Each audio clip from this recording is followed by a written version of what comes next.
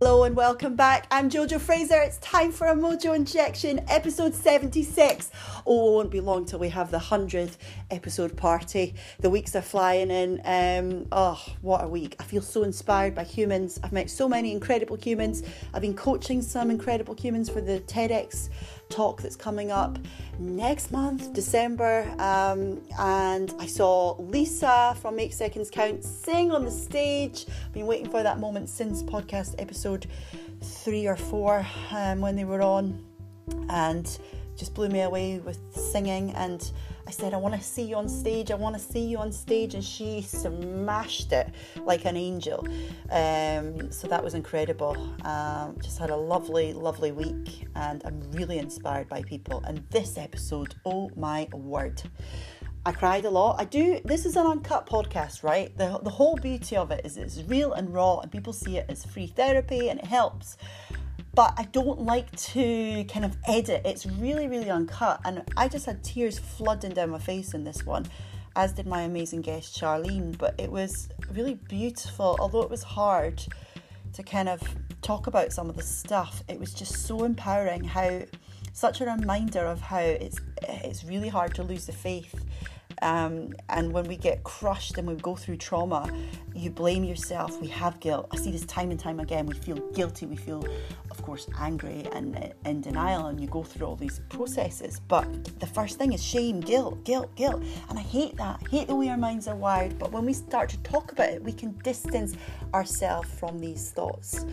So I'm just honoured to bring this episode to you. But I would like to do a shout out first to the amazing guys at Float Philosophy who are supporting this episode. A lot of you will have seen on social that I was out chatting to Nick, who launched this incredible floating, quite high-end luxury in the west of Edinburgh, and I went out to have my own floating tank, 10 inches of heated Epsom salt water. I was floating in a cocoon. A lot of people wrote and said, was it claustrophobic? And I was like, no, you can actually leave some of the door open, but it's not, it doesn't. I closed the door and I thought, am I going to get anxiety here? But no, really chilled me out. And I had an hour lying there. And there's a lot of research. I'm going to get Nick on the podcast soon to talk about this, but there's so much research about when we have these experiences, when we're blocking off all these sort of senses and these distractions, and we're just locked away with no music. You're just floating. It's like floating in outer space, and you're in the dark. And I felt so calm the week after. I think there's a lot of great studies I would encourage you to check out. I'd encourage you to go for a float yourself, and also be an amazing gift to give someone an experience rather than just loads of things this Christmas.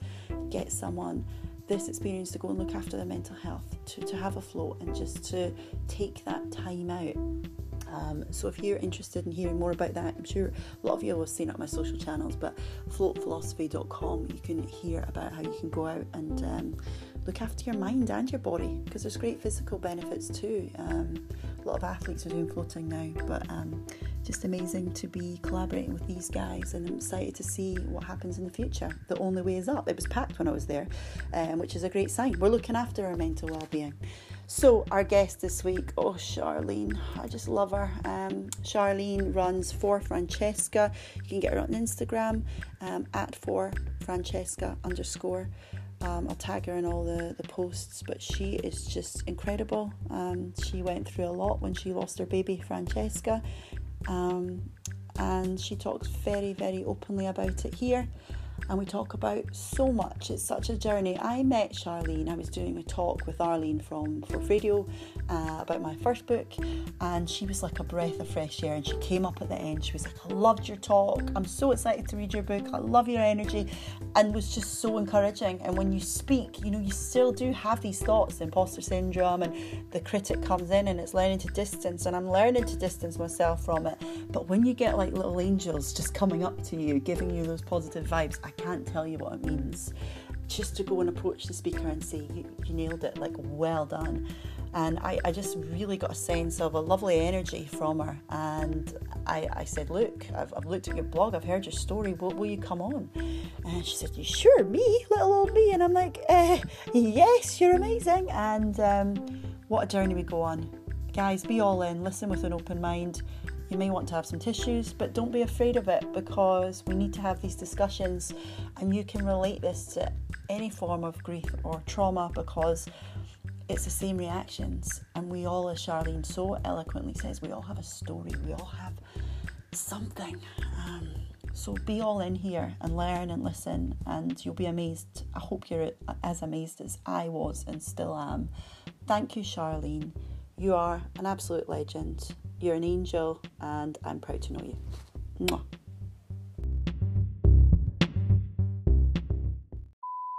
Right, here she is. Welcome, darling. Hello. Hello. She is here. It's amazing to have you. Thank you for driving through from Glasgow, especially for me. Oh, thank you for having me. I love driving through to bonny old Edinburgh. Oh, bonny old Edinburgh. Yeah, and it's a bonny old day, and it's Halloween today. Mm-hmm. It's a bit spooky, and I wrote a quote the other week, and it was, you know, Halloween is only one day a year because masks are scary, so sometimes it's good to take it off. And what I love about you, and we've just been joking about brands, personal brands. What was it? I wrote it down. Accidental brands. Pretty much what we are. You share. You take your mask off. Mm-hmm. You share. And before you know it, you're a brand. People are coming up to you in the street and going, "You're for Francesca's mum. And Mummy Jojo. You know, you become this label, this brand, and that's just the way of the world, isn't it?" Yeah. I think you're so inspiring. So when you said to me, when you heard me speak, "Oh, you're brilliant. You're so inspiring," I was like, "What? Look at yourself, love. Like, you know, let's take a step back." And you're amazing. Oh, thank you. Honestly, like I'm just like sitting here cringing when you're saying that, because I don't feel that at all, and it's so lovely. Thank you very much for even taking the time to read my stuff, and never mind think that I'm inspiring, and that way I still I find it quite hard when people give me such lovely compliments to take them on board, because I'm like, what am I doing here? Like, who am I? That's British culture, you know, we're kind of conditioned to not shine too bright, and we were speaking about leaders earlier, and you were saying there's a leader that you've worked with who's so humble. And I write about that in my next book, about a guy that was just so humble. He had this presence, and I often think, it's that balance between, because being humble is a really good thing, but at the same time we need to learn to quieten down the imposter syndrome that we all feel as well, you know. Oh my god, imposter syndrome is my life. That is it. It's a dickhead. You're the asshole, imposter syndrome. You really, really are. But I wish that there was a way, and a big manual. There is loads of manuals, and it's great people talk about imposter syndrome now, but I wish somebody could just give me a wee switch that I could flick and go, right, I'm over it, I'm good, we're fine, this is who I am, I'm alright, I've got some things that I can say that you might understand or you could relate to, but there's always this wee voice. It's horrible, and I think it's like the devil on your shoulder, you know, telling you, because I genuinely believe everyone has value, no matter what they do, how senior they are in a kind of corporate sense or whatever. It doesn't have to be just with work, it can be anything, you know. We like money, your class system, I don't even know if you're allowed to say that word now, I don't even know what's correct, with race, like what are you allowed to say, with genders and all that stuff. No matter what these labels that society tells us we can and can't say. I can't keep track of that, but but whatever, we are all of value, and I think at the root of everything we all need love. We're all still a small baby that needs love. Yes. So I think it's just reminding ourselves of that daily, because the devil's not going to go from that shoulder, I don't think. I know, and I think we're in a generation now where we're actually really lucky that there's people like yourself and bloggers and writers and authors and journalists that are bringing up this imposter syndrome and mental health advocacy and talking about things like losing your baby, losing your partner, being grief, being vulnerable. Because imagine how our grands and our past generations were. They must have felt so alone. I'm sure they had all these feelings, but they weren't living in a world where they were allowed to talk about it. It wasn't acceptable. And they weren't even allowed to go to the pub to have a few drinks to loosen things up a bit. You know, the women stayed at home. I wonder if they were having like parties in the house, getting the vodka down, talking about it all.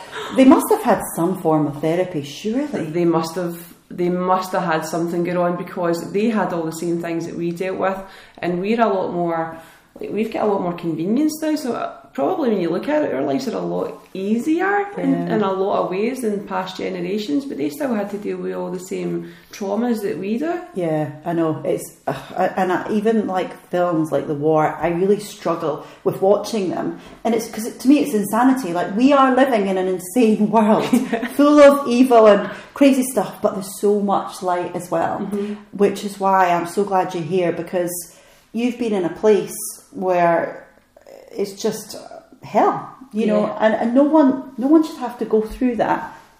But you'll know the stats of how many people do, but far too many people. No. And the fact that you've been able to talk about it is just amazing. Like, how have you got to that place? Because I'm sure it wasn't like that initially. No, thank you. No, it just wasn't in our life's plan, I guess. Like, this wasn't supposed to happen. This isn't our life. What just happened to our baby? Like, hold on a minute here. We were supposed to be that couple that have been together. Me and Stephen have been together for like 11 years now. We just have such a laugh. Do you know, that way we'd done everything, we'd had great times together just as us as a couple. We'd been on holidays, we'd decided, right, we're going to start a wee family.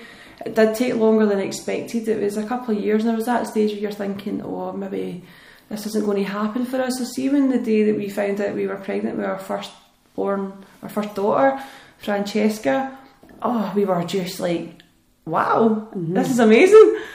And see, to be honest, me and Stephen have never been baby people, right? We're not kiddie type people, but we always knew we wanted our own. We wanted to have something that was ours. So we just changed instantly as soon as we seen those wee lines in the test come back. We're like, oh my god, we're going to be mums and dads, and that's everything's great. And the grandparents, the family were so excited for us, and our life just changed. We just planned for this wee beautiful bundle we were going to bring home, and see, before you know it, you've planned the next 40 years of your life. Yeah, you do, don't you? You're like, we'll do this and we'll do that. And you just get so excited and caught up in, and you've got all these hormones flying around as well. So that adds to the elevation, because they keep us sane through pregnancy. Yeah. Well, sometimes they can also send us a bit insane, but I know. And then unfortunately, I got hyperemesis gravidarum. I think that's how you say that, HG. Okay. So I was continuously sick for the entire 41 weeks I was pregnant, and I mean, like, ill. So I didn't get to enjoy a lot of the things I hoped I would when I was pregnant, like baby moons and things like that. But do you know what? I still look back in that time, even though I was sick up to like 20 times a day, as the happiest times of our life. We were so happy. We moved out of this new house, and I pictured where she was going to play when she was older, and done up her room. And then, I don't know, just even thinking back on it, we went up to the hospital. I was almost a week overdue, and I'd been trying to get hold of the midwife, and I was a wee bit worried, because I'm like, oh god, what's going to happen with labour? I was terrified. It's scary, and when you go overdue, I thought I was going to be early. Like, Bonnie's going to be like me, on time, on her due date, bang on. It's going to be great. And then 2 weeks later, I'm like, can you get her out of me? I am massive, and I'm scared, and I don't know. There was back in 2012, there was no chat about induction. There was no awareness of it in the free classes you go to. Should have probably paid for the upgrade. But anyway. But see that as well, when you go to your classes, everything's like, oh la-di-da, when you go into labour, it's all going to be perfect. Like, you'll just breathe, and you'll do this, and you'll lean this way so it's not as sore. And I'm like, right, we've got this covered, Stephen, we're good. See, when I'm in labour, we're going to watch a film, we've not to go to the hospital, we have to relax. And so and he was so excited, and we just had went up to the hospital, and I had noticed a wee bit of reduction in our movements, but she'd never really been such an active baby. But I was, in general, I'm a very anxious, highly strung, I would say, person anyway. I'm a worrier. Yeah, a lot of us are. Natural, we're wired that way to worry. And people would always say, oh, don't worry, people have been giving birth for thousands of years, you'll be fine. Okay, it's natural to worry, everything will be fine. So I started believing that, and I think I wanted to believe everything was fine as well. Yeah. Went into the hospital, spoke to the midwives, they were lovely, said, right, okay, reduced movement's not great, we'll put you in a wee trace. So we were on a trace for about 4 or 5 hours, and the reason we were on it for so long was because in amongst that time they had noticed that her heartbeat was slightly erratic. But when they did their checks, she started to move frantically, actually. She started moving crazy, and I remember saying, oh, there she's moving. So it was almost like, okay, baby's moving. Yeah. Phew, we're good. But then I was like, right, this is the other end of the scale here. She's moving frantically. Yeah. She's never did this before. Right. So they were like, right, and then they put the trace on, heartbeat was erratic. They were like, right, we're just going to keep you on it for a few hours. They had different midwives come in, senior midwives, just checking the trace. And I remember sitting for those hours with Stephen going, what are we going to call her? We decided on a name, and we were still oblivious to what was going to be our life in the next few hours. And the doctor, they said, right, we're going to get a doctor to come in because something just isn't quite right here. And I was worried and stuff, and I could see Stephen's face like, oh. And the doctor came in, and it was a really, really busy day in the ward, I remember it. And he just came in and he was like, so why is she here? And the midwife was like, reduced movements, but baby started moving. He was like, right, so baby's moving, then everything's fine, you can hear its hiccups, that's okay. He looked at the trace, had a conversation with the midwife, signed the trace and said, it's hiccups, nothing to worry about, that's you good to go. And now looking back, I'm like, at the time I was just thinking, okay, phew, everything's okay. We're good. You trust the doctors and you... Of course. So we left, we were discharged, and the midwife had said, like, see if anything isn't right over the next few hours or days or whatever, just let us know. So we went up the road and just carried on about our day as normal and or our night as normal. And then later on during the night I had felt the early stages of labour, so like the contractions. I thought, oh, I think this is us. Except it wasn't like the way the classes had always told us about. There was no break in between it, it was just continuous pain. And it went on, and I just did that thing where they tell you in the hospital, in the classes, you don't phone the hospital, try and stay in the house as long as you possibly can. It's better for you if you're in the house. So I thought, right, I can handle this pain, maybe I'm just being a bit of a wuss here. Yeah. Came on, like, so I went in for my bath, took the paracetamol, phoned the triage, and said, look, I think this is in labour. Right, that's good, leave it another couple of hours and phone us back. But I remember at the time I said, look, this is pain, it's not, there's no break in between it. Right, okay. And also there was like discharge when I went to the bathroom and stuff like that I wasn't expecting, so that's why I'd been like, right, we're phoning them, and they said it'll just be the show, going for another bath. I lasted about an hour and I was doubled over thinking I can't breathe here, and my spine felt like it was being crushed. So I phoned again, and it was just luckily it was a midwife that seen us, that we'd been in the night before, and she didn't even need to hear, she just heard my name and said come right back in. So we piled all our suitcase in the car and thought, right, this is it, come on, we can do this. And then we got to the triage again, the girl met us, took us straight into the room and was like, the pain was just incredible, and sat in the bed, they'd done the Doppler scan, which they'd done thousands of times, probably not, like numerous times before. So I was like, right, come on, we can do this, we'll just hear a wee heartbeat, I'll be in labour soon. And then it was a case of moving the Doppler in silence. And then another wee kind of moving it about, nothing. And she went, look, I'm just going to go and get the doctor, I think the baby's moving in a, maybe in a different position. So I'm thinking, right, it's alright, we're fine. Yeah. And then the next thing, the room just filled with doctors. And it was the most strangest experience, because we were still sitting oblivious going, yeah, what's going on? What's going on here? Like, and there was these midwives that came in and they lined up against the back wall. There was, do you know, I'm thinking in my head, there's probably about 5 of them, and 2 senior doctors and a couple other people. And we were like, why is all these people in the room? And then she done the Doppler again, she just turned around and went, really matter of fact, which of course they have to do, and just went, I'm really sorry, but your baby's died. There is no heartbeat. And we were like, what? And even it was a shock of, no. This can't be. I guess that's your first reaction. It's like, No. No. How can that be? We're here. The baby. No. She's here. Like we were here a few hours ago. No. I heard her heartbeat. Yeah. She's here. Yeah. And they just had to obviously matter of factly say to me, no, like she's dead. She's died. And oh my days. And I remember just going, oh my God, I'm so sorry. And I just turned out to Stephen and I was like apologising, because that instantly I thought, this is something I've done. I have done this. Oh. I know. And it's just like one of those ones where you're just like, I've done something here. It was an instant feeling of, oh, what have you done? You couldn't keep your daughter safe. Like, and that's your like, I want to get into your mind there and just give it a shake, do you know what I mean? And say, like, it's not your fault. It's not like your fault, but in that moment, that's a natural response. That's the way we're wired, is to blame ourselves. It had to be my fault. I was the one. She lived in my tummy. It had to be my fault. Sorry. No, it's, well, thank you for being so open. And I try to speak about it. I was meant to get tissues before we sat down.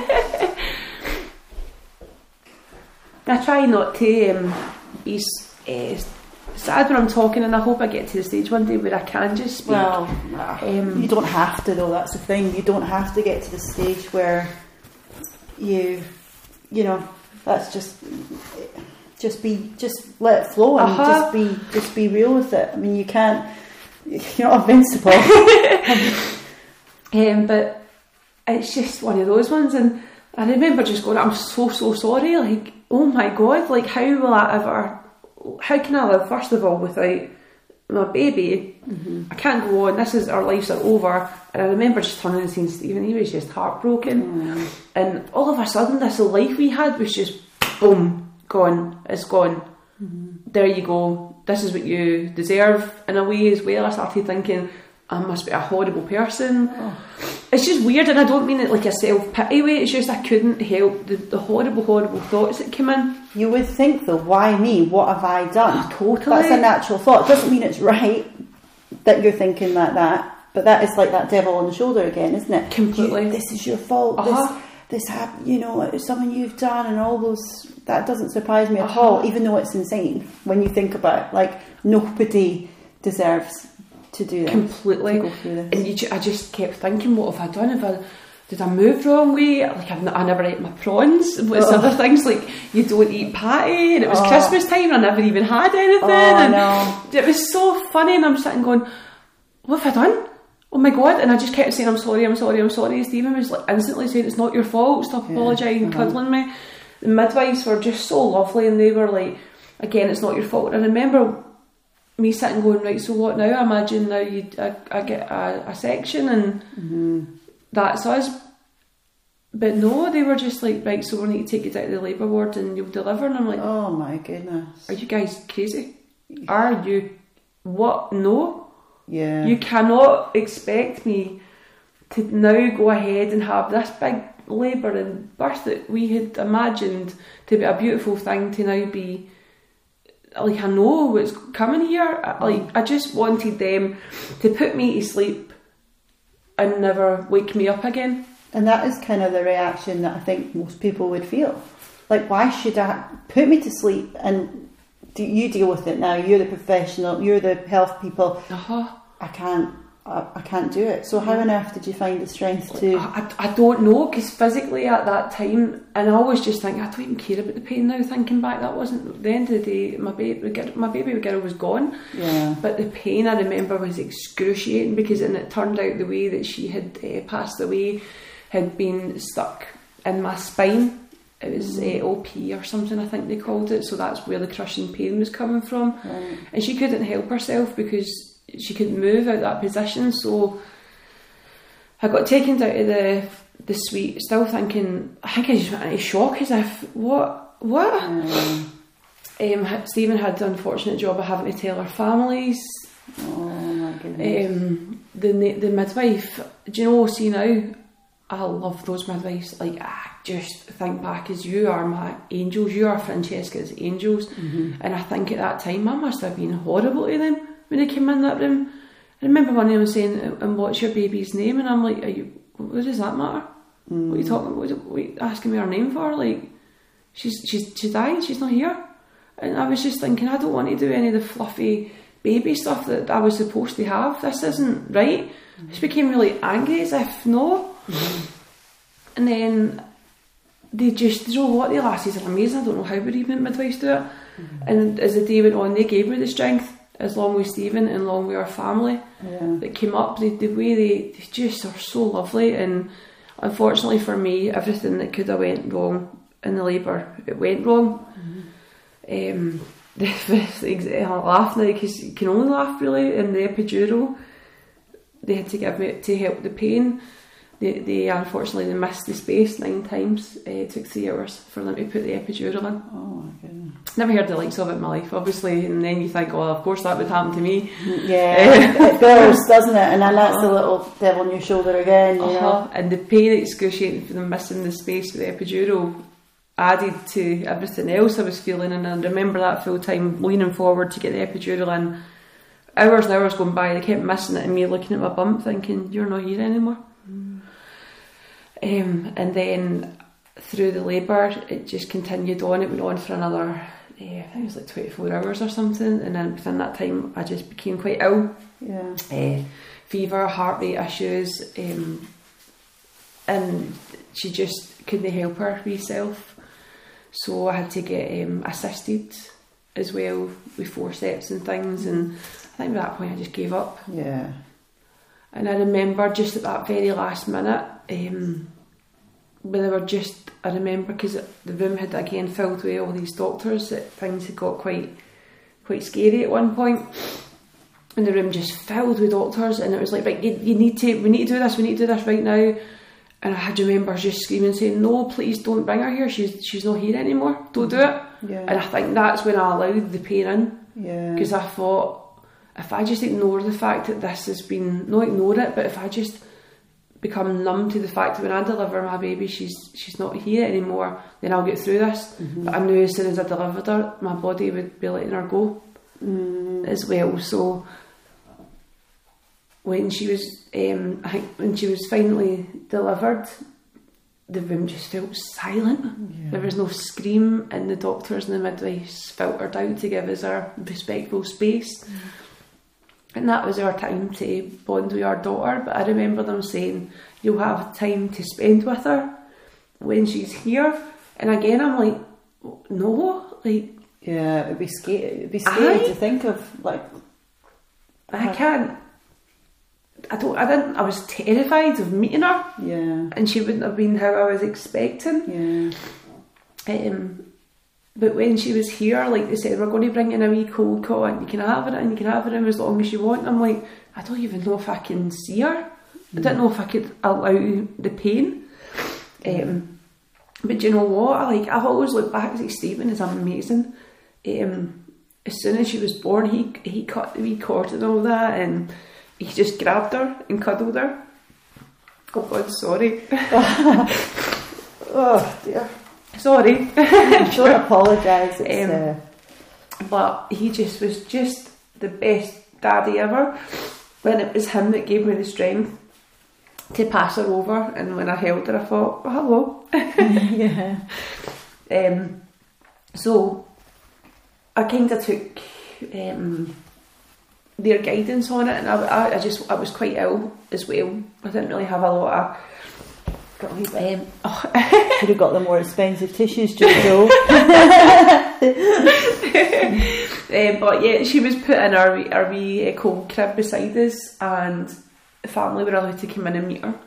Right. The way they should have. Yeah. Because she was our family, she was our daughter, and our grandparents and our aunties and our uncles, our cousins, and love her very, very much, even though she's no longer with us. Yeah. And so it was just they came up and they met her, and we had a wee blessing and stuff like that in the hospital. That's and nice. The midwives were so lovely, so were the doctors. They even put on like beautiful like sandwiches and stuff like that, just to like make it a wee celebration for her. Oh well, I mean, the thing is, in your head you're saying, I can't do this, I don't want to see her, I don't, but you have to. Like, she is, she's here.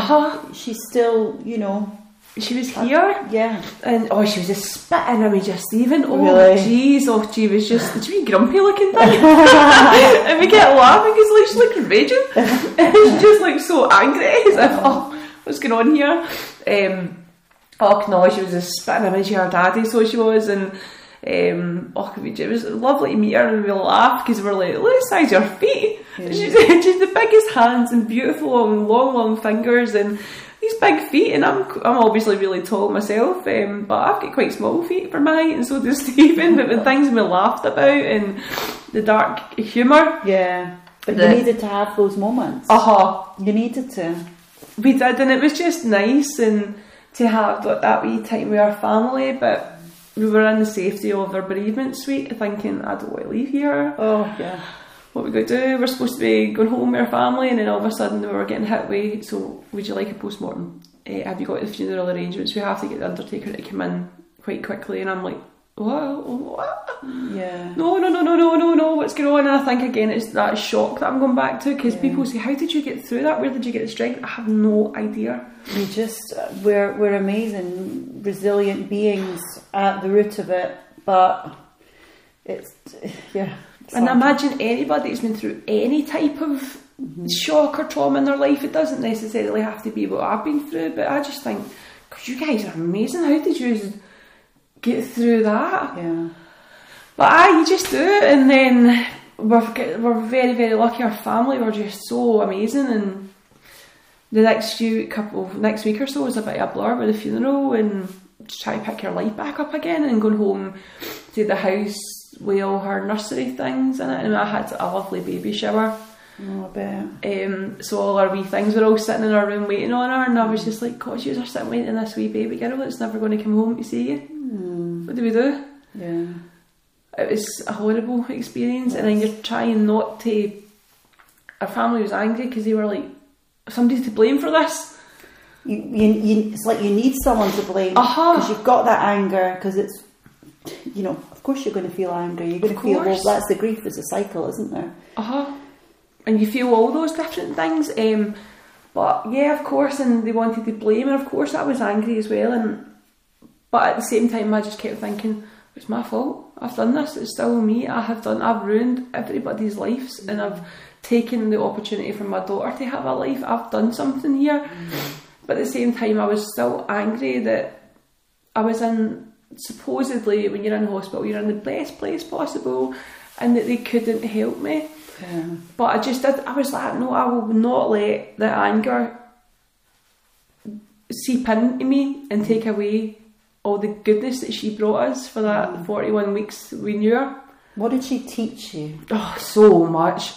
Jeez, I just did not know love like that before. I didn't. It developed a strength in us that me and Stephen never ever knew we could have. We created this wee lovely, beautiful wee miracle together, and it taught us, geez, life is going to throw so much shit at you.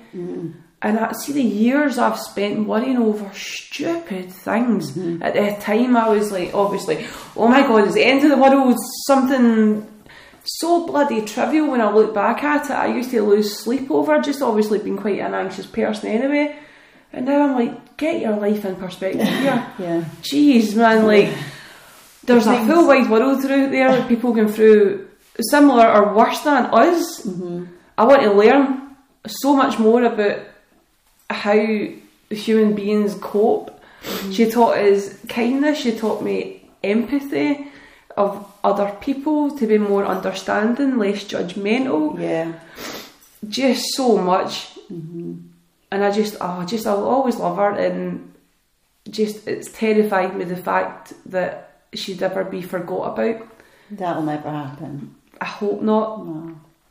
And that's where the kind of fire in me came to think, I'm going to create a wee legacy for you. And you've done that already, and you'll continue to do that. I hope so. You will. But it's just, and I think for people that have gone through it, or people that know of people that have gone through it, or if it's a different type of grief or trauma, these things we can't explain. But one thing we do know is life isn't meant to be easy. Clearly not. Yeah, I know. There is suffering on this earth as we know it, and it's how we react to it. Yes. We have a choice about how we react to it. You know, in my first book, I had a big chapter about acceptance, and to get the content for that, I had to interview hundreds of people that had been through trauma to see how they got to a place of acceptance, because there's so many of us that are still asleep. We're masking our stuff, and we're not dealing with trauma, and we're going to surface level stuff. So we're drinking, we're taking drugs, we're getting hooked on anything, yes. you know, work, any distraction, anything, whether it's something, and there's no shame in that. There's no shame in that. Not at all. It's a completely normal response, and we still do it to deal with stress, not trauma. You know, I know if I've had a stressful day, I love a nice glass of wine. Oh, definitely. We're so wrong with distracting ourselves. There's no shame in that, but it's when it's of the detriment of your mental health.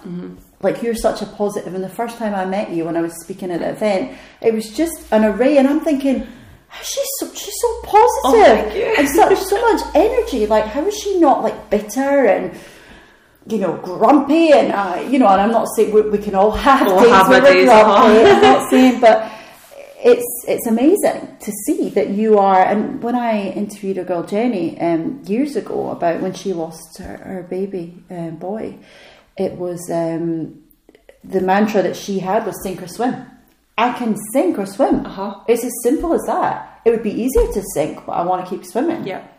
How do you do that though? You know, how have you started to heal yourself from that?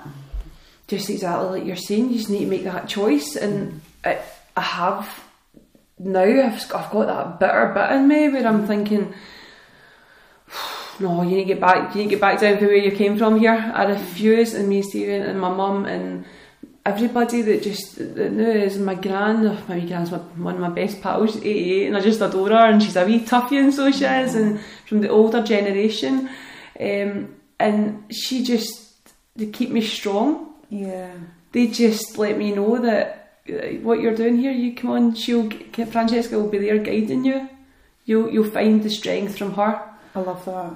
And I love that as well. And my family are quite spiritual, I guess. And so was I, until that minute where I thought, no, do you know what? Stop telling me everything happens for a reason. Oh, and it's fate and it's karma and blah, blah, blah. So I'm like, no, it doesn't anymore. That when it actually is happening to you, you're like, it's easy to say, oh, it's for a reason. But then when you're like, bam, you're a bit like, but what's the reason? What have I done? Why? Like, I know, you know. And then we would start fitting. Stephen's so sceptical, right? But I've always been dead spiritual. And then all of a sudden we would start finding these signs, like genuinely, we would go to Tesco one day and having like a really awful day, and we'd go to like pay for something, and I remember the day there was like an ATM card in the self-service checkout thing, and Stephen pulled it out, and it was the name on it was Francesca. Oh my goodness. And like, that's not a common name where we are. Yeah. So things like that, and I felt that the universe was taking the piss. I'm like, come on. Right, if you've got a message, can somebody just come down and tell me what it is right now? Because we need to know. It was just sign after sign after sign, and it still happens now. And we're just, I think, having each other has been such a great, amazing strength to me, but we grieve very, very differently. We're very different types of people. Yeah, it seems to work for us.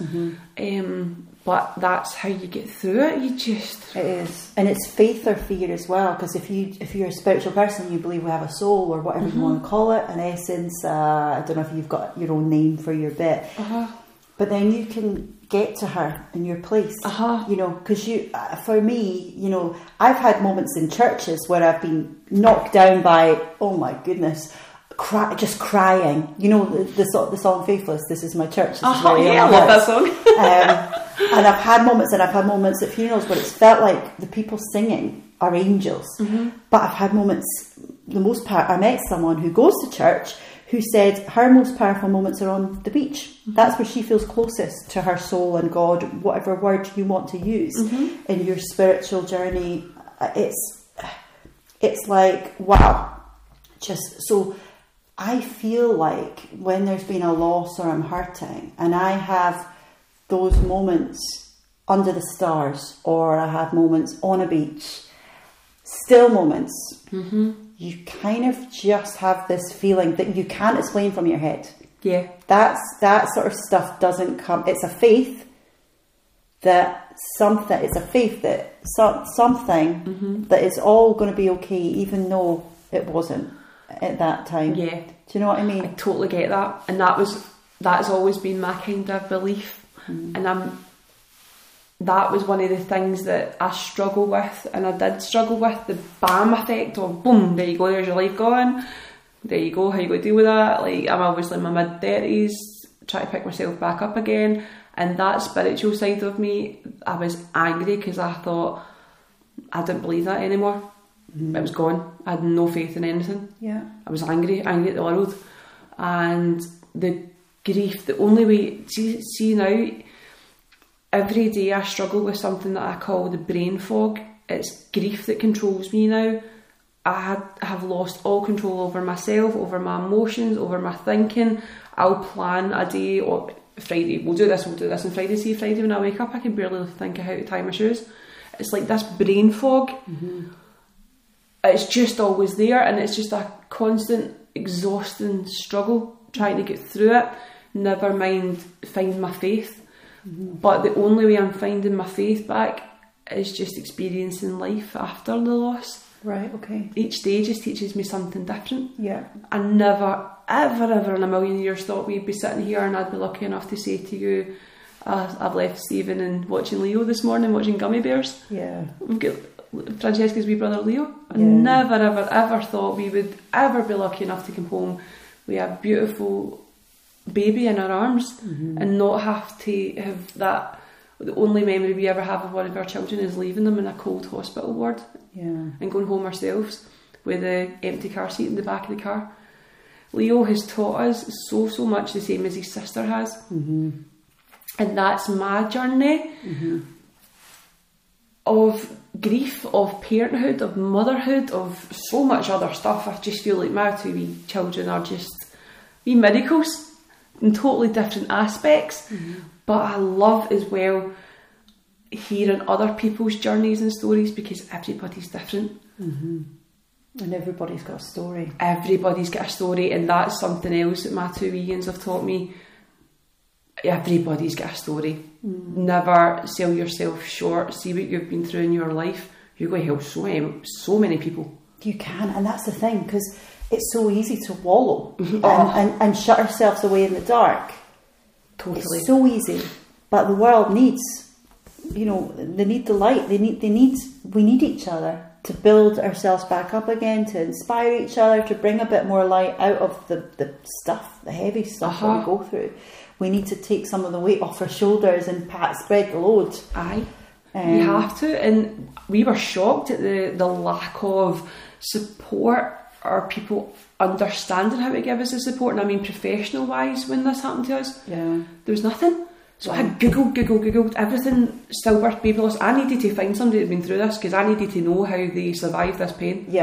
I needed to know that, because I thought, what is going on here? I don't know how to get through a day. I just didn't want to leave the house. My life was just shrouded in fear. Every single thing outside my front door and inside it was a constant reminder of, you didn't bring your baby home, you're not a mummy, you failed, you couldn't do what everybody else in the entire world seemed to have done. Obviously they haven't, but that's how you feel. And that's just it, like, just having to find your own pathway. What did you find then? What was your support? I just started writing. I went on to Google and I found a couple of people that had maybe wrote a book or had created an Instagram account to just talk about their babies, and it was the first time I'd ever went online and seen pictures of these beautiful wee babies that were stillborn, like Francesca. And I hate using that word stillborn, because the reason for it is I hate accounting to her like that's all she was. She was just a stillbirth or a stillborn. But the reality was she was still born. And I felt like I had these pictures of my baby that I would have loved to. I wanted people to see that she just looked like her daddy. She just spit image of him. But I felt like, I shouldn't really do that. But why not? And then I seen these people doing it, and I thought, That's okay. Oh my God, there's somebody else like me. Oh, I don't feel crazy. Oh, wait a minute, they've just had this really mental thought. I've had that mental thought as well. We're okay, Stephen, we're alright, people have been through this, they're fine. And then it just went from there, and a lot of the people that had amazing people on Instagram, oh, they've helped me so much, are maybe like a wee bit further away from me, so they're like in England or Ireland or overseas, America or whatever, and I couldn't really find anybody in Scotland, and I just, see what I would have gave to find somebody in Scotland that was near me, to think that they went through this. So I thought, I'm going to do this, I'm just going to start writing. Just start writing, just tell people my thoughts. And then see who finds you. Yeah, and I thought, see, one person just reads my ramblings and thinks to their partner, it's okay, we're all right, somebody else is going through this, we can do this, we've got it. And from there, my wee ramblings reached out to people who, and oh my God, honestly, daily send me the most beautiful messages of their stories, of how they feel that maybe some of my words have helped them. And it just continues every day, and I think, I wonder if that's a wee purpose for me, because I lost all my purpose, and I thought, I've got a wee purpose here. Yeah. I'll just keep writing and reaching out to people and Amazing. See where life goes. And for the first time in my life, in my mid-30s, I've had to relinquish control to not have a life's plan, because there was no point. Yeah. I don't know who I am anymore. I'm trying to find my new normal and learning from so many other people. It's amazing. It's amazing. And I wonder how many people have gone through stuff and they've got so much to give, but they've not had the confidence to do it, and they've let that little imposter syndrome, little devil on the shoulder, however you want to visualise it, they've let that hold them back. They must have. Because we need so much more of this. It's amazing. And you will inspire people to do that. You know, you will. Absolutely. This will be inspiring people right now, and some of the stories we'll never know about, and hopefully someone will, but it's just amazing. Because we need, I mean, experience. It's easy for people to judge if they've not been in an experience. I don't know if you've had to deal with any haters or people say you shouldn't be posting that, or if you've heard of people going through that. Do you know what? Luckily, I haven't had any trolls, as they call them, or haters or negative comments, right? Thankfully. I'm sure it will come one day. Sadly, the more followers you will continue to get, and you will continue to get them because you're so authentic and inspirational, the more you may, you know, it's just a stat. And I've experienced that myself, but I can imagine, and it's, I just, do you know what, see, since you post that thing, it's difficult to be so publicly vulnerable, especially like being Scottish and British and thinking, oh, we're not supposed to talk about our feelings, this isn't how it is. And very American, is it? And then a wee bit America.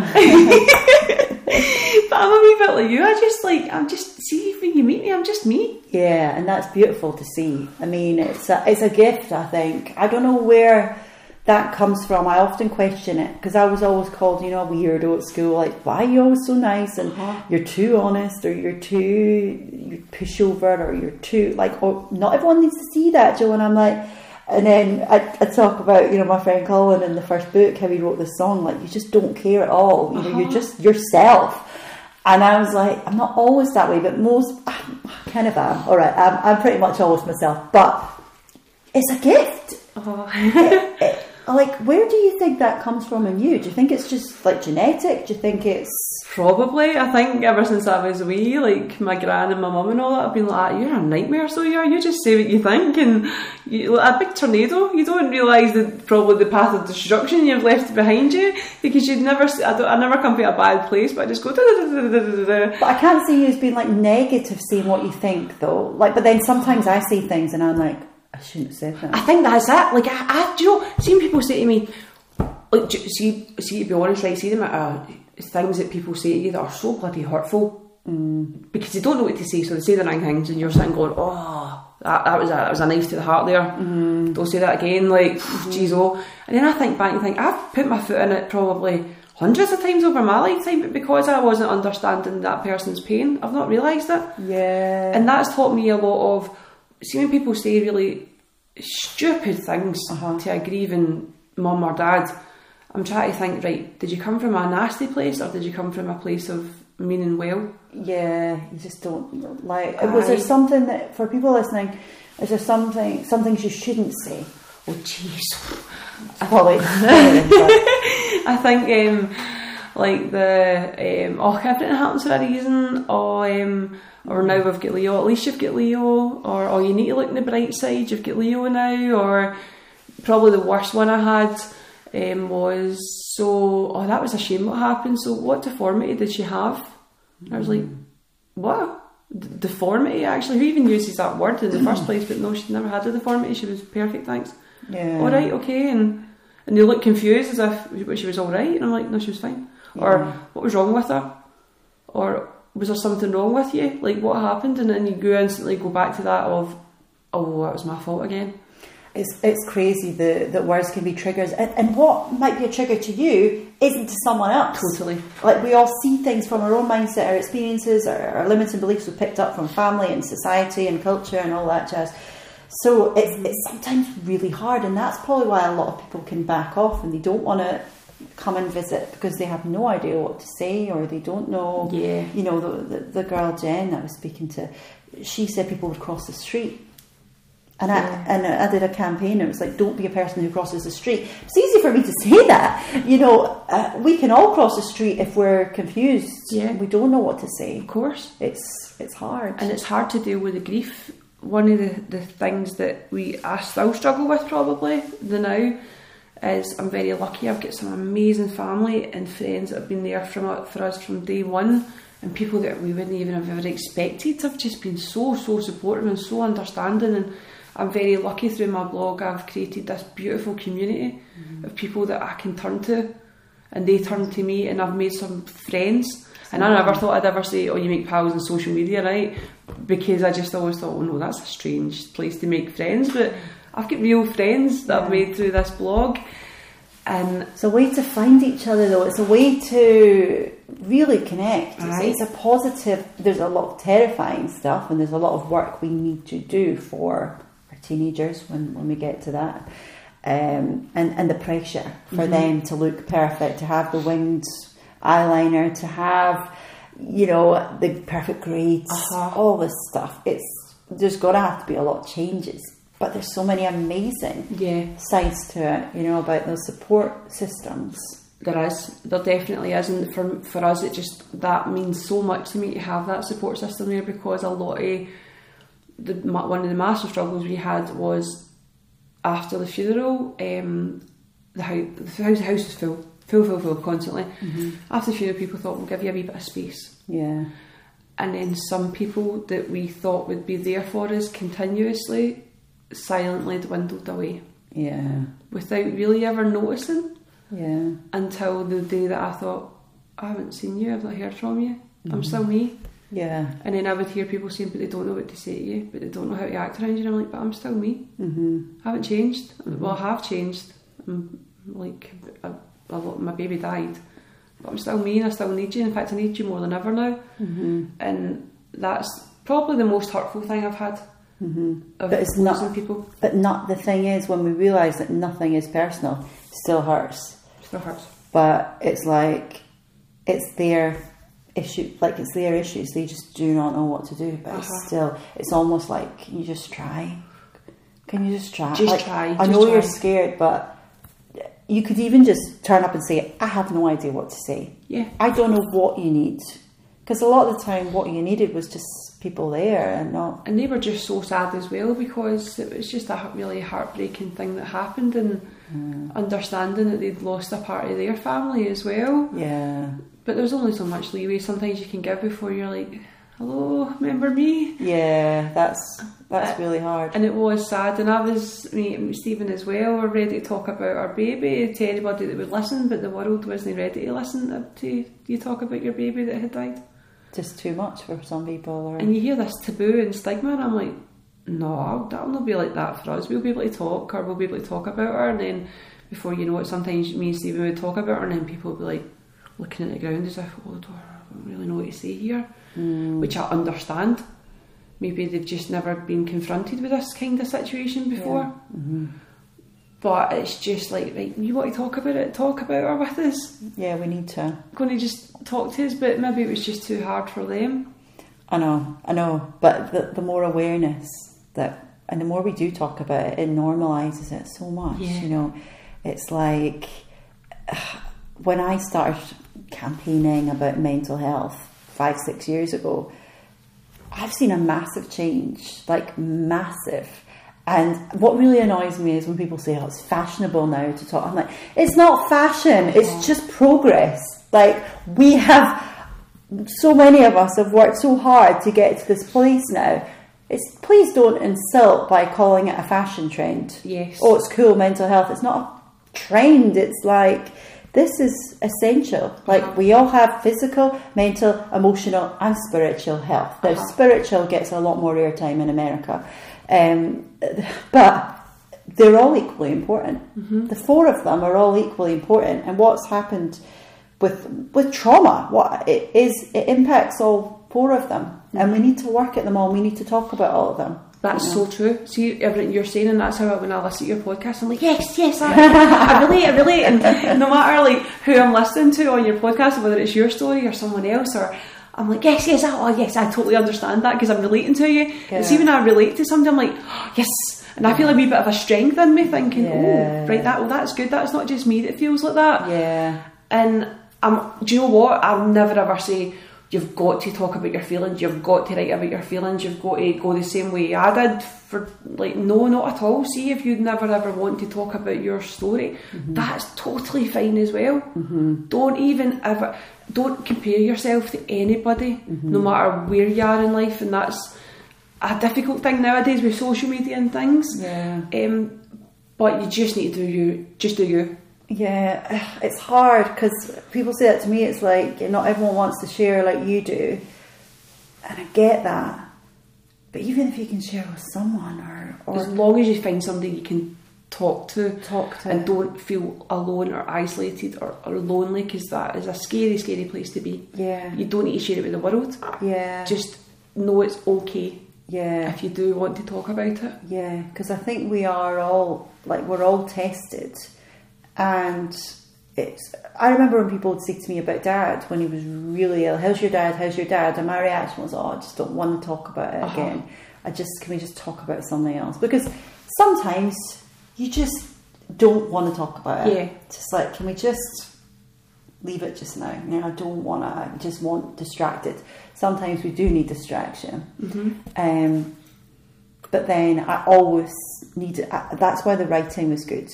Because I could process how I was feeling and sort of put it in words, and then that was me kind of dealing with it.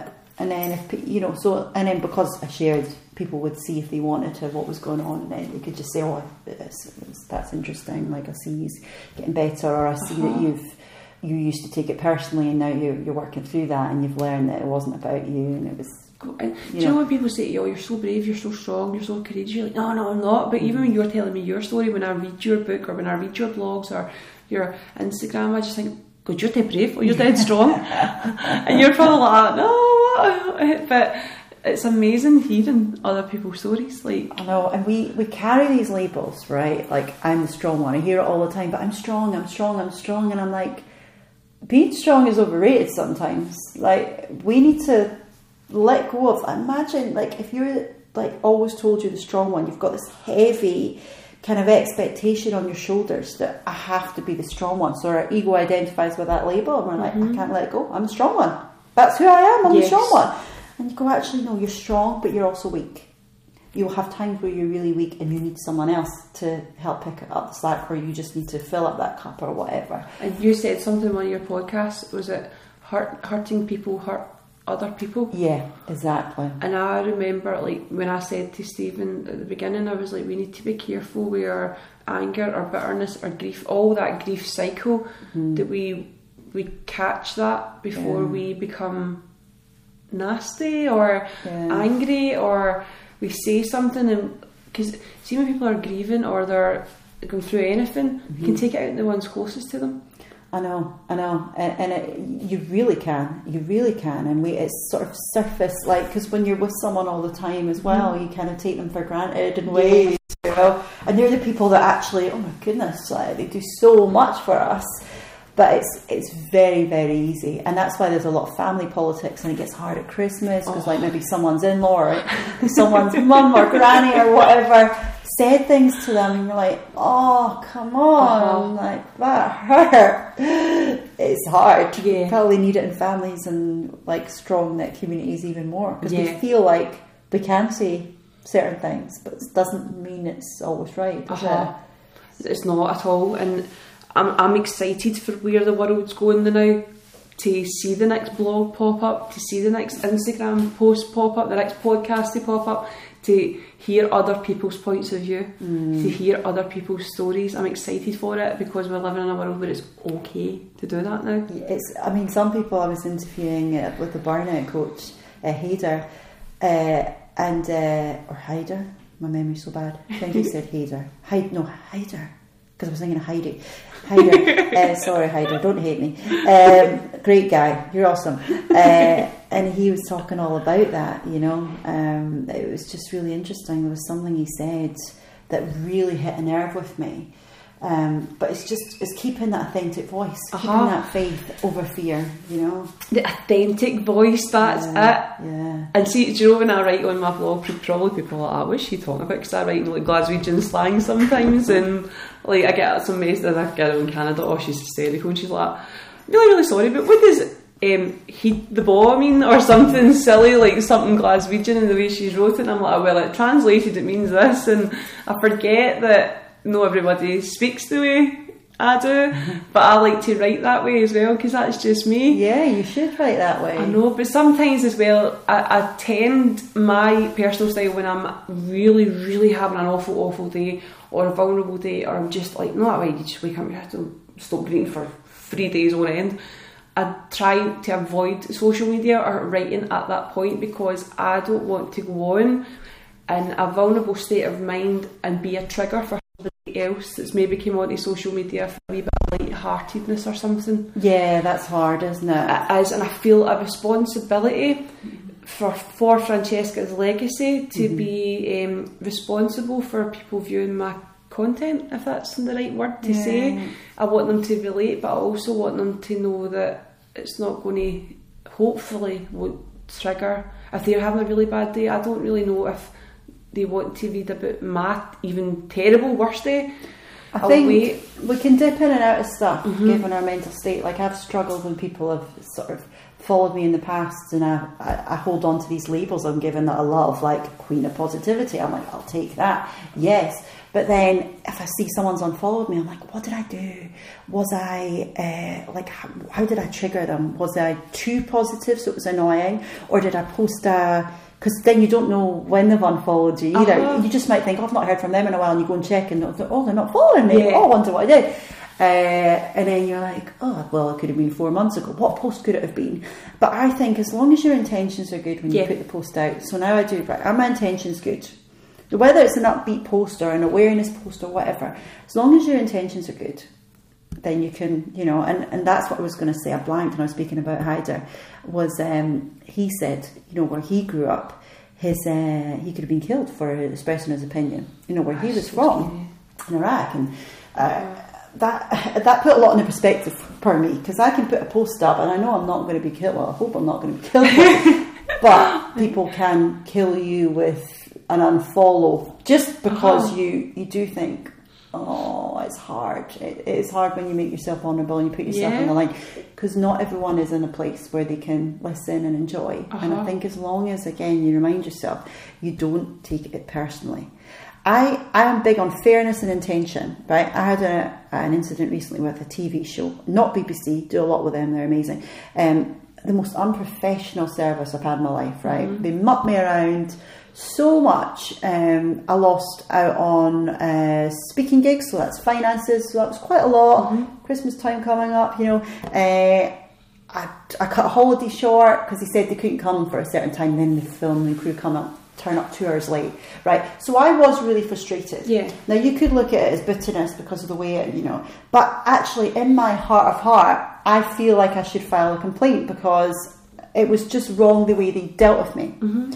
So it's kind of sometimes really checking yourself. When should you complain? When should you pick your battles? When should you let it go? And I think your gut feeling tells you if something is really, really wrong, you should address it. Yes. You should. If someone, and whether they do anything about it or not, at least I've said, this was really wrong. This was really unprofessional. Uh-huh. I deal with media, but you were really unprofessional. You were unfair.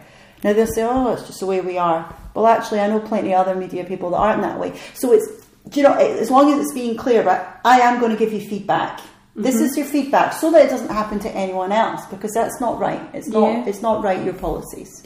So that's just one example. So sometimes I think we do need to, it could be seen as negative or whatever, but we do need to stand up for what is right. Oh, totally. And people, we all need feedback. Yes. But not everyone, one thing I've learned is not everyone can be in a place that can take feedback. I love working in like finance for years and stuff like that. It was always a thing that you got feedback. Mm-hmm. But one thing I have learned is you've got to be in a headspace to receive the feedback properly if it is coming from a good place. Mm-hmm. And also don't offer your feedback without it being asked for. That was one of the main things as well. That I always noticed, where people are just so quick to tell you what you should be doing or what they think you should be doing. You're like, I'm not like you. Yeah. That's your way of thinking, that's not my way of thinking. Yeah, we're different. We're different. You're allowed different opinions. I know. They are allowed. It's just... You can be quite open-minded, you're allowed to do that. It's not just a one-way track. Mm-hmm. And that applies to everything in life. It's open-mindedness, curiosity and empathy combined are incredibly powerful. But it's sometimes we have to go through lessons to get there. Because I've hurt people in the past from giving feedback, I always choose my words carefully now. I still feel hurt. We are always hurt and let down. But actually, it's trying to see things from their point of view as well. And then just saying, well, this is what was wrong. What can we do about that? What can we do? Because there's always room for change and growth. We all need to change and grow. As long as you're staying true to yourself, you're thinking, no, this is my gut feeling, I need to say something here, then that's the right thing to do. I think it's hard. Picking your battles is really important, but I think the gut never lets us down. Or you call it the gut, you can even call it your soul, you can call that feeling that you get. It's all connected. Our bodies are clever, they don't, when you really tune in and you take the time, but sometimes silence as well, to get to that place where you're like, right, I do need to be silent just to make sure I'm not acting on ego or impulse. That's kind of what I was saying when I take a wee break for social media, when it is like the days when the brain fog's too much, because then I think, well, I act an impulse and will I regret that later? Yes. Let me just trust my gut here and I'm going to take a wee step back. Same way if when I was younger, I was a nightmare. I was like, I couldn't pick my battles. If I had something to say, I would say it, blah blah blah. But now I'm a wee bit older, I'll take a step back, and if I still feel that same way, where I'm like, no, I need to say something now, I'll give it time and then I'll say it. Yes, give it time. And it's a hard one to do, but you live and learn, really. I think sometimes we do need time. Like, don't react in the heat of the moment. Totally. Take the time, but it doesn't mean you can't be a force for change. When you work out if it is required. We all need to change and grow. A lot of it is the ego. It holds us back. It's like, it's like that monster again. It's like, I don't need to change. We all need to change. We all want to grow and develop and be better versions of ourselves, don't we? Yeah. So, but it is the ego, and I hold myself. I've always done that though. My mum and all that always said to me, like, you are your own worst nightmare. Like, you stand in your own way. Yeah. And recently, luckily this year, I've had a lot of really lovely, exciting opportunities, and I'm sitting going, but why? And I can't see why. And I hope one day I allow myself to feel proud or something for that, and not just keep thinking, but why me? Well, let's start now. Okay. You're amazing. Thank you. Right, so let's take this mantra through with you, and if you can just say it every day, even if you don't believe it. I'm doing amazing things. Okay. I'm telling you, because it's true. I don't lie. We've established that. No. I'm doing amazing things. Get up in the morning, look in the mirror, and I'm doing amazing things. I'm doing amazing things. Okay. This is brilliant. Say it 5 times if you need to. I'm doing amazing things. I'm doing amazing. And then you'll build it up to a happy dance. I'm doing amazing things. Like, I'm doing it. This is great. Brilliant dance about the music. I'm doing amazing And things. and if you can just, maybe you're stuck in traffic. I'm doing amazing things. I put the mojo injection on there when I'm stuck in traffic. Yay! I get my wee mojo injection in the morning in the M8 traffic. So I do, and it gives me some positivity. That's my thing. I'm loving podcasts of that now. I love honestly see being in the car. It's such a treat having a podcast or a good audiobook.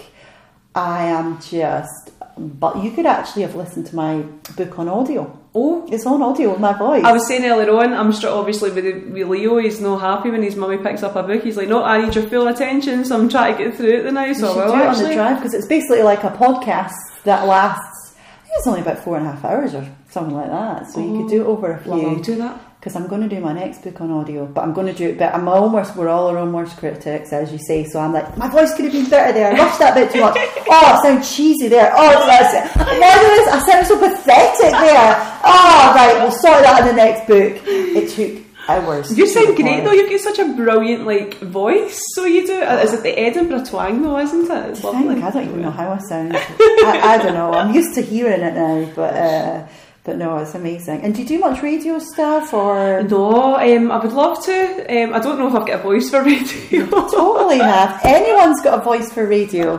That imposter syndrome can just do one. Right, you're coming back to the mantra, I'm doing amazing things. Okay. So in that case, why on earth would people not want to hear? Yeah. I love radio stuff, and it's a great opportunity to put your voice out there in front of crazy amounts of people as well. And I just think we need more of this. We need more awareness of how, we do cope with trauma and we do go on to live a happy life. Because if I interviewed, I don't know if you remember Jazz, she was on The Apprentice. She was one of the first out a few years ago. Jazz and Paul Farr. I love The Apprentice. Well, I met her at a speaking thing recently, and we hit it off, and I got some time to chat with her and interview her, and some of the words really stuck, but she said, you can choose not to process any of your own trauma. And she had a horrendous childhood. You can choose not to process any of your own trauma. And that is easier. That is the easy option. Don't process on your trauma. Or you can and have a really fulfilling life. Yeah. She said, you don't get one or the other. You can have an easy life, or you can have a fulfilling life. And she said, I feel free, because she's processed it. Right. She's done the work. She's got to that place. She's shared. She's not kept it in. And I think that's magic. That is amazing. We all deserve to feel fulfilled. We don't deserve what throws our way at times. That's it. That's my massive struggle, is to allow myself happiness. Yeah. Because I struggled with celebrating, going out, anything, because I thought, why am I allowed to do this when Francesca never even got a first birthday? Yeah. It's a constant struggle with guilt, and it's that one day, and they always said that to me, one day you'll just smile and you'll laugh, and you'll really, really heartily laugh, and I was like, no, I'm never going to laugh again. But that day came, and I thought, wow. Do you remember the moment? Yeah, I do. And I remember it was me and Stephen, we were sitting, and it was a few months after it, and we just never thought we'd laugh again. And it was just such a lovely moment. In fact, it was actually the day that it was the day we found out that we were pregnant with Leo. So it was, and we went to Tinnabrook, our wee place up in Argyll, and we actually took a selfie, and nobody knew that we were pregnant at that point. And so many people said on this one picture, that is the first time we've seen you guys look so happy. That's it. And I'm not saying for anybody in my situation that they need to go on to be pregnant again. I don't mean it that, but for me that was just my story. Yeah. That day just brought such a lightness to us that we laughed, and we just knew that she was with us, she was around us. It's amazing. I don't know how to explain it. Yeah, our head can't often explain these things. It comes from a deeper place. And I thought, we wouldn't be allowed to be happy, Stephen, if we were allowed to do it. Amazing. And we're still going on that journey.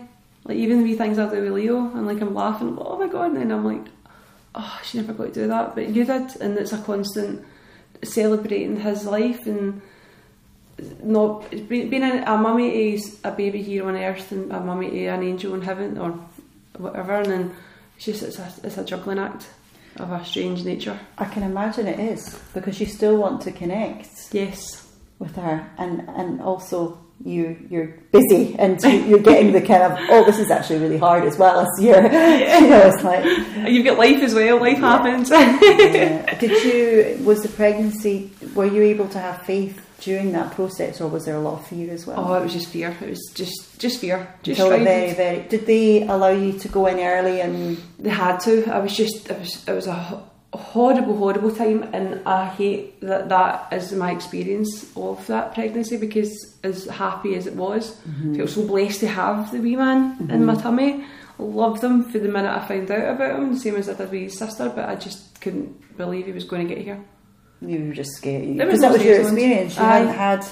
There was no safe zones. There was nobody that I could trust. I had lost faith in the professionals, and it was just horrendous. It was a nightmare of me just constantly, is he moving, is he alright, standing up, oh my god, is today going to be the day that I'm going to find out I need to plan another funeral? It was just mental torture.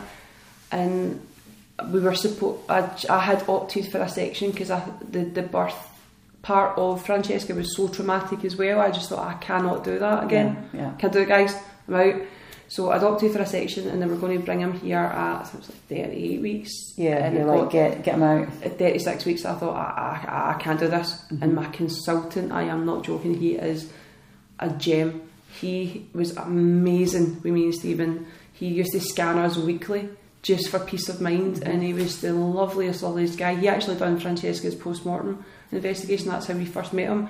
And he said, if you ever find out you are pregnant again, ask for me. And he guided us through Leo's full. And he met Leo and all that after. Like, do you know what? He even came in on his day off to do my section at the last minute. My goodness. But sorry, they were supposed to bring him here at 38 weeks. At 36 weeks, I said, guys, I can't do this. And the doctor had said, I don't think it's healthy for you anymore to let you go any longer. I'm going to get you booked in at 37 weeks. Amazing. So they brought me here early. The wee man was fine, £8.5 he was born. Perfect. They arranged for us to have our own room in the hospital, because a lot of people were like, but it's alright, you've got your baby now. And I'm like, no, but you don't understand that, the memories. It brings it all back. Only 11 months later. Yeah. It was in the same place, but you know what, see the bereavement midwives that we had with Francesca, they found out we were back in, and they came in and met Leo as well. It was one of the most special moments, and again, that was our wee way of bringing his sister and celebrating his life the way she would have if her daddy had brought her up to the hospital to meet him. So there was wee bits of her around to meet her wee brother, and he was her spitting image. Really? Not even, honestly, he is like her twin. It is crazy.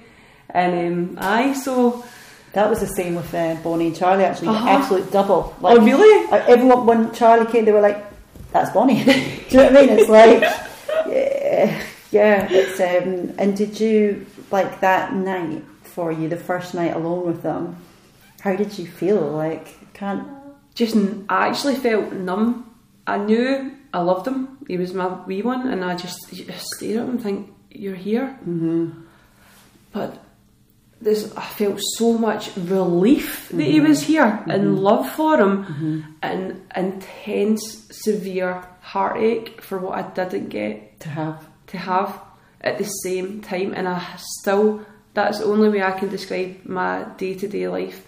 Intense heartache with feeling so blessed at the same time, and this amount of love, and my brain trying to work out how to cope with that on a day-to-day basis. It's a struggle, and it's difficult, but just every time I look at him, I'm just thinking, I'm so lucky. You're here. It's funny though, because you hear, when I first had Bonnie, I had 2 horrendous labours, but when Bonnie was here, I was like, I can't keep my eyes open, I'm so tired. 4-day labour induction, emergency delivery was forceps then, but I couldn't even keep my eyes open. I said, someone needs to look after her, you know. Passed out, and then I just remember waking up being like, oh, Bonnie, and she was there, but she was so still, I actually thought that she was dead. I was convinced. I was like, who's looking after her? How long have I been sleeping? She's dead. Like, I actually panic. It was absolute panic. And then I heard lots of other mums like really struggling on their first night, and some weren't enjoying it because it was. Oh no, I didn't enjoy it. I've got to admit, no, it was brutal. And as much as I love him and stuff, it was nothing to do with Leo. It was just I was exhausted. Like you're saying, I was so tired, but I was also just sitting like, what's just happened there? Yeah. Emotionally, physically, everything. You're so tired. You've just got this fear. You're in pain. Yeah. It's just it's mental, isn't it? I think with Charlie, because even though I'd had a more brutal labour second time round, it was 2 days rather than the full 4. But it was, and I was shattered and all that. I had more still, like I just got myself a bit more still because I don't know, I just had a few moments where I was able to just enjoy it, you know. But it was like so much fear at the start, like it's just the whole thing is just a roller coaster ride, and everyone has got their own stories, and it's just. I just feel like I was robbed of the labour experience, because people used to say, don't worry about the pain, you forget all about it when you get the baby in your arms. That wasn't our experience the first time, and then the second time it was more fear than anything, because I didn't believe he was going to get here right up until that very last minute. Oh my goodness. So I just feel like I had that jealousy of how we wanted that lovely family bonding experience, but we got it, but it just took a lot longer for us. Yeah, it's just. But the thing is, you could see people on Instagram, I think they've had the perfect experience, but nobody knows what's going on. Totally. You know, and it is, no matter what, it's never easy. It's never, and there'll be people that are, you know, you hear stories of people that, you know, want to harm the baby and like all these kind of mental health things, and it's just, there's so many hard challenges, but somehow we can find a way through it all. Yeah. Somehow there is hope. There is hope. There is hope, and that's why this has been such an incredible time with you, because it's given so much hope, you know, and thank you for sharing so much. Thank you for having me. I think I've just rambled on here. No, it's been incredible, so inspired, and I think we're going to have to play some music now, because we need Lifted by music, and just to celebrate, you know, you and all that you're doing, and your, you know, legacy that you're leaving as well. So thank you. Thank you so much for having me. Thank you. Thank you. Incredible person, and her sense of humour. You're about to hear a story of why we picked this song. Blows my mind. You fly. Hang fire for that in a minute. With angels' wings, you got mine, blood in your veins. And your eyes see everything, and they shine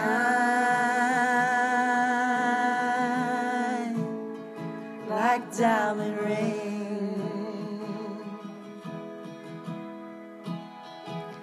You're my Sunday, make my Monday come alive.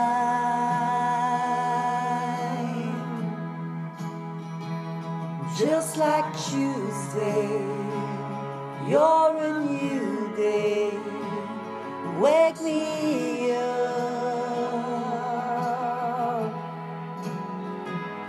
Wednesday's raining, Thursday's yearning, Friday night,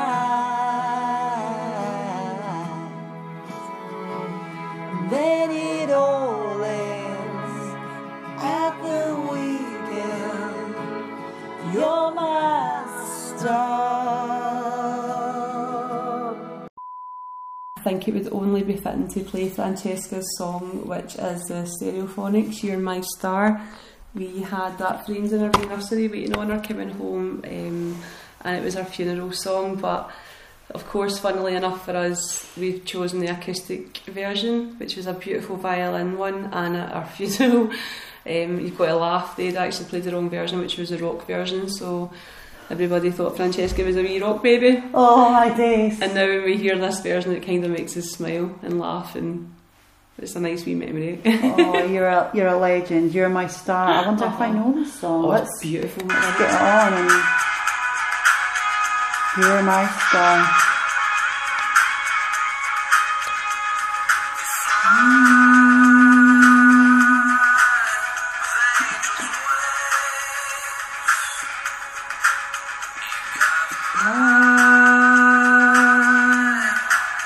What is your face? Yeah.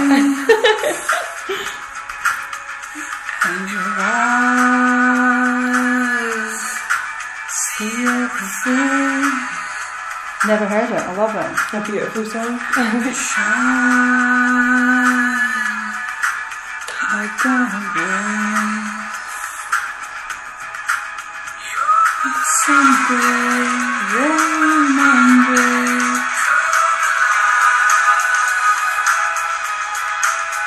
Just like Tuesday, you're a new day.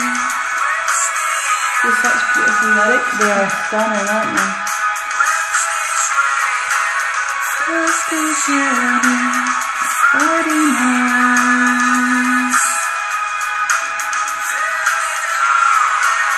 After weekend, you're my sun.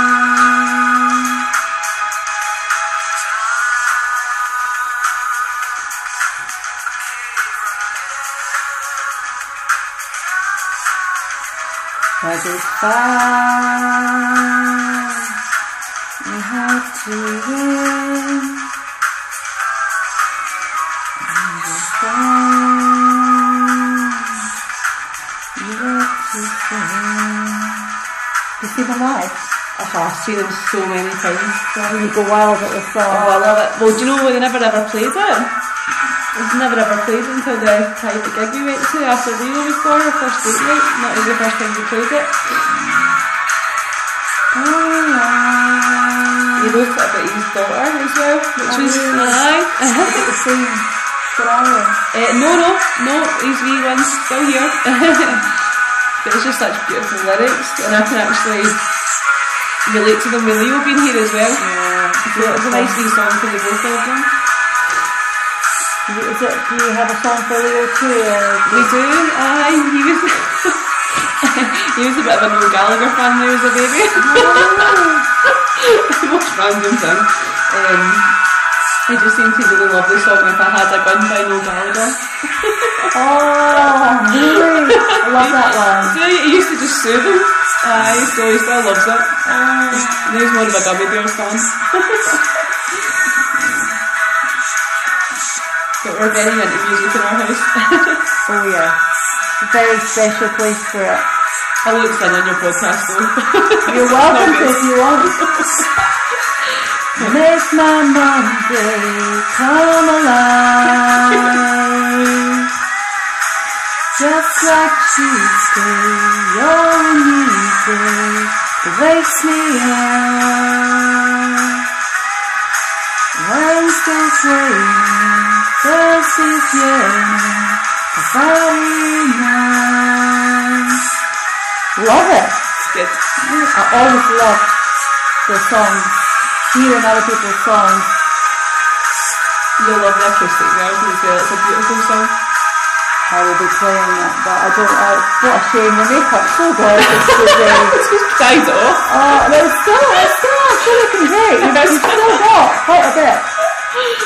That is stunning. You're a legend. Thank you.